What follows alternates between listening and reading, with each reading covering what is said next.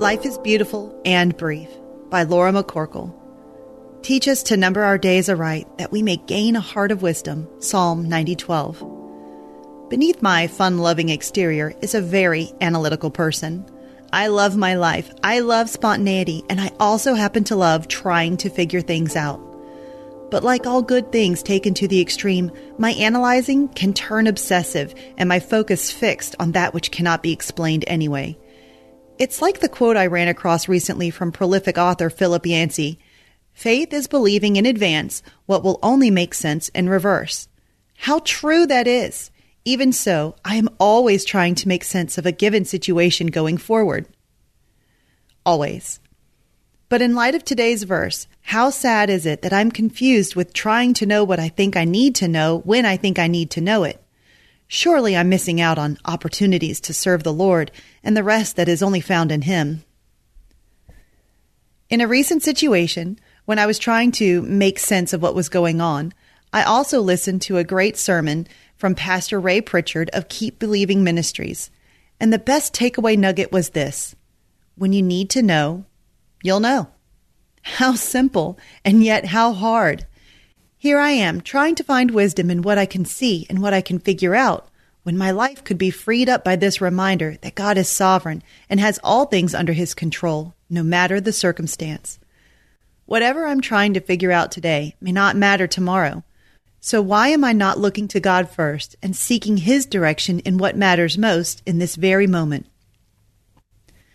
Teach us to number our days aright, that we may gain a heart of wisdom, the psalmist requests of God. And how do we gain a heart of wisdom? By knowing the mind of Christ, by acknowledging our frailty and our humanity, and by remembering that God is God and we are not. Earlier in Psalm 90, we read this: "You turn men back to dust, for 1,000 years in your sight are like a day that has just gone by, or like a watch in the night." And toward the end of the passage it says, "May the favor of the Lord our God rest upon us. Establish the work of our hands for us." Yes, establish the work of our hands. The psalmist reminds us that God determines our lifespan and that He has His own timing and plans for each of our lives. Will we serve Him and seek to fear and obey Him before we once again turn to dust? Or will we fix our mind on ourselves, on our current circumstances, and on trying to live our lives without regard to God's perfect purposes? At the end of the day, even if our lives never make sense, even in reverse, we are called to bend the knee and praise the one who has brought forth the earth and the world. Because of God's unfailing love, life indeed is beautiful. And though it may be brief and sometimes confusing, because of His Son, our eternity is secure, causing us to sing for joy and be glad for all our days. Intersecting faith and life. Knowing that your life is beautiful and brief, have you made yourself available to God for Him to work in and through you as you walk by faith? List one reason that causes you to be glad today because of the new life the Father has prepared in advance for you. Ephesians 2:1-10.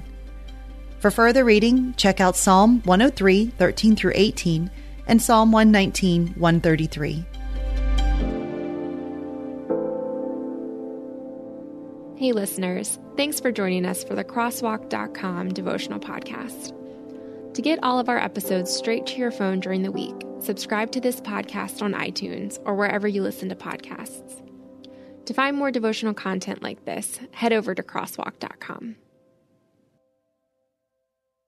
It's a crazy world out there, moms and dads. I'm Catherine Segars, host of Christian Parent Crazy World, the podcast that tackles tough topics to help you be a godly parent in an ungodly world. Subscribe at lifeaudio.com.